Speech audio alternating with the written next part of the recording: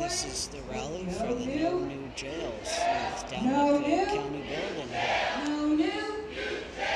Let's make sure that Dow Constantine on the 8th floor hears you for this one, okay? No new. No new. Okay, my name is Kelsey Caldwell. I'm with the No New Youth Jail Coalition. I'm also an employee in King County, which I'm not here on behalf of at the moment.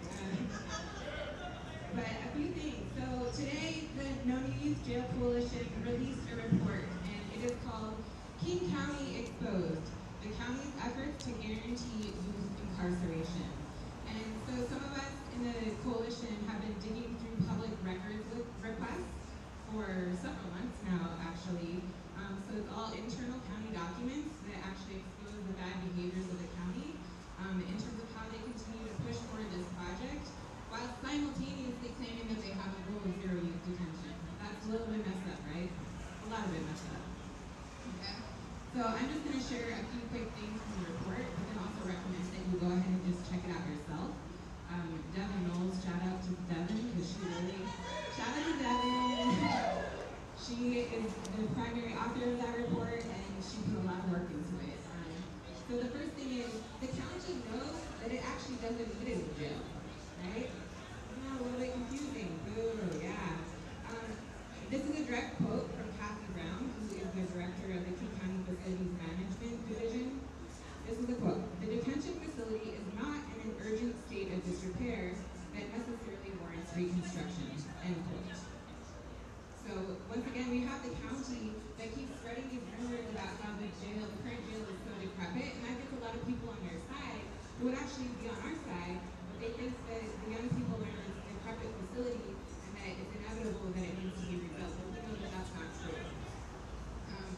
So what are the actual motivations, you ask?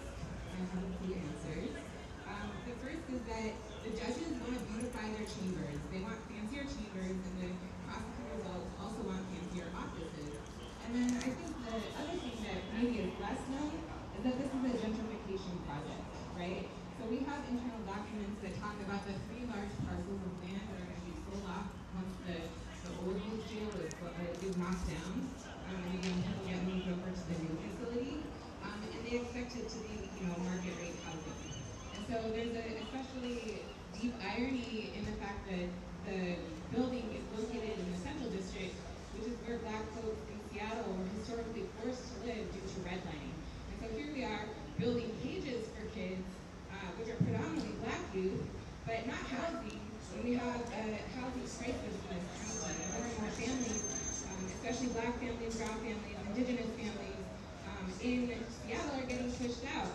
And so the only housing right now that the county has a plan to build for a lot of those families is jails, right? We can't accept that, right? So another thing, as you can see with this beautiful sign behind me, the county has co-opted a lot of the language from our movement about that we need therapeutic responses, we need trauma-informed responses. And we know that Dow Constantine's own expert, Eric Trubin, who he hired to write a report about these jails, said that you need to stop using the language of trauma-informed because the jail is never trauma-informed.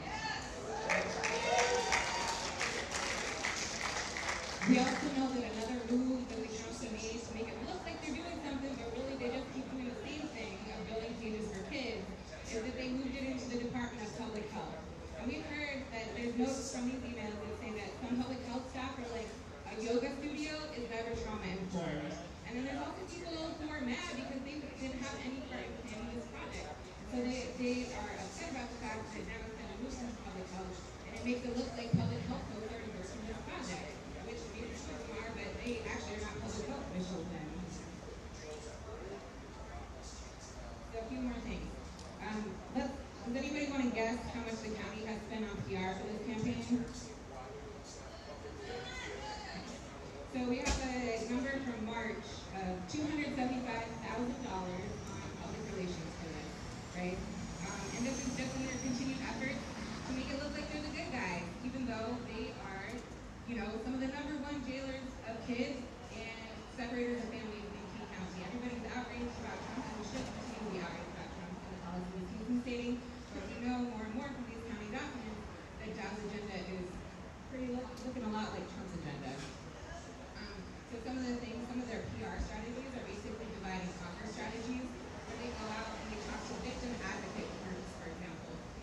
strategy that the far right has used for decades now to justify the expansion of the prison industrial complex.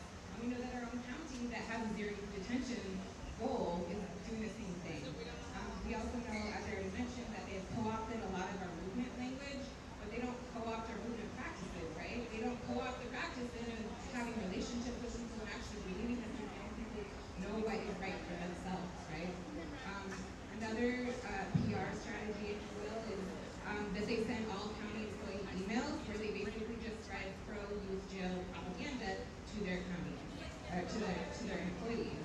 On top of all of that, we also know that Downtown has a history and record of silencing dissent. So there's a couple examples of this. One is that they instituted a filter for the word no youth jail. They did take it down because the ACLU wrote them a letter and called out their First Amendment violations. But for a little while, it was impossible to send an email to a lot of county employees with the word no youth jail in it.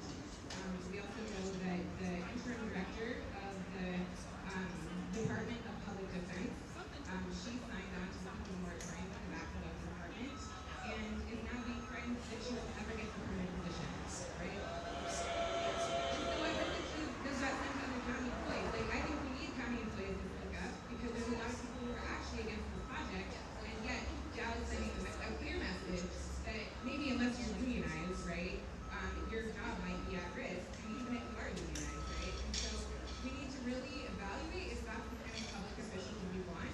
We know that Dow Constantine wants to run for governor at some point. And again, those tactics look very similar to the Bruce Cheeto person that's up in the top office of this country. And then two more things on this kind of silencing thing. One is that in one of their documents around the project, they legitimately instructed not to go out. Just make about the King County Youth Jail project. Why it doesn't make any sense.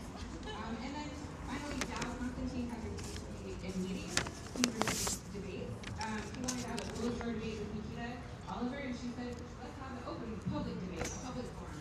We refused to do that. We've been on this party since people's moratorium started to talk about empathy and jail. We have refused. So all of this talk of like, I'm accountable to the public for what you did, that has not actually been happening. What's the matter, buddy? Do you need to go pee? We know that the power is with the people. We know that the power is with everybody that's been fighting for 6 years to stop this project. And we know that we are closer than ever to actually getting this project to be repurposed.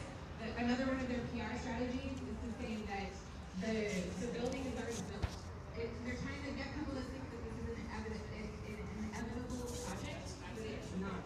We know it is all the way built, but we can still fight for a better future for our young people because people all over the world have repurposed jails.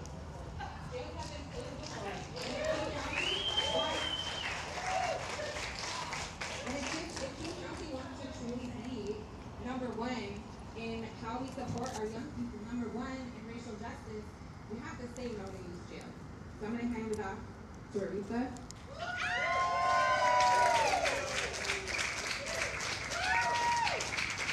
What's up, y'all? My name's Aretha. I've been organizing with Women in Jail since I was 19. Still relatively young. Reading what Hussein was saying is God really wants us to believe that this is it, that this is inevitable, that this is something that we have to continue to buy into. Because they're bought into it, right? They want us to believe that the deal is done. There's no hope for us, and that everything that we're saying is very far-fetched. But the fact of the matter is, we don't want to have something that's going to continue to cage kids for the next 15 years. Why do we need courthouses that are going to continue to tear families apart? And the vision that they keep trying to shove down everyone's throats, that's their choice. $210 million of an investment in jails is a choice. Every single day that this project continues is a choice on the county's part to continue to cage kids. So it's not about these elected officials acting like they're being accountable. They are making conscious decisions every single day to buy into this. But that's the reason, right? Something is only possible if you imagine and dream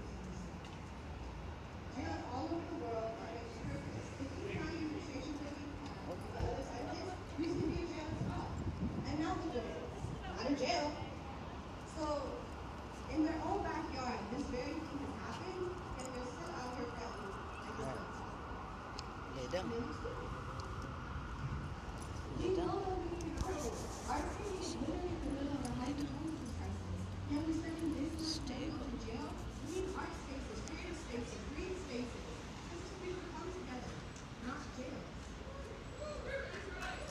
And we have the community power, and we have the vision to start repurposing these racist facilities and to show these elected officials that it's more than just political jargon to actually be accountable to communities of color. And this is leadership from them, right? So we know what it takes to build facilities, to build spaces that are actually life-giving. We've been showing the county for the past 6 years what it would look like. We've invited them to countless meetings, we've invited them to countless events where we have done their job for them. So these materials are already out, the youth have already spoken, communities have already spoken, they just don't want to listen. But at the end of the day, I still got hope. Y'all got hope? I got hope. Because we will win. We will continue to fight and we will win. Thank you.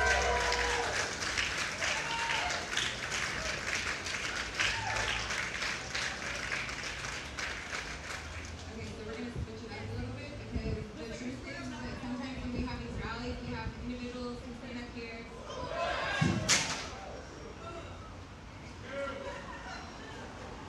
And sometimes get attacked by signs. That was Dow. Okay. So we're going to switch it up though because the brilliance of this campaign doesn't just come from individuals who are on the mic, right? So we're going to have 4 small groups and we're going to do some rotating breakout groups. And I'm going to explain what those are. And then y'all, we're going to work together, we're going to dream together because that's how this campaign has been built and that's how we're going to win, okay? So I'm going to get the folks that are facilitating to come and stand up here just so people know who to look for. And then we're also going to have somebody that can help rotate the group in time key, which we haven't identified yet, so if you want to know this could be your moment. So Anyway, this is Lincoln.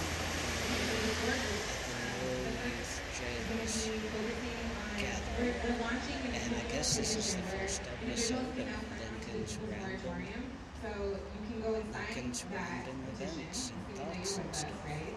We'll And then have a you can name also for talk this. about joining But we're over leaving, aren't we, 130 Matt? organizations that have Here we signed go. on to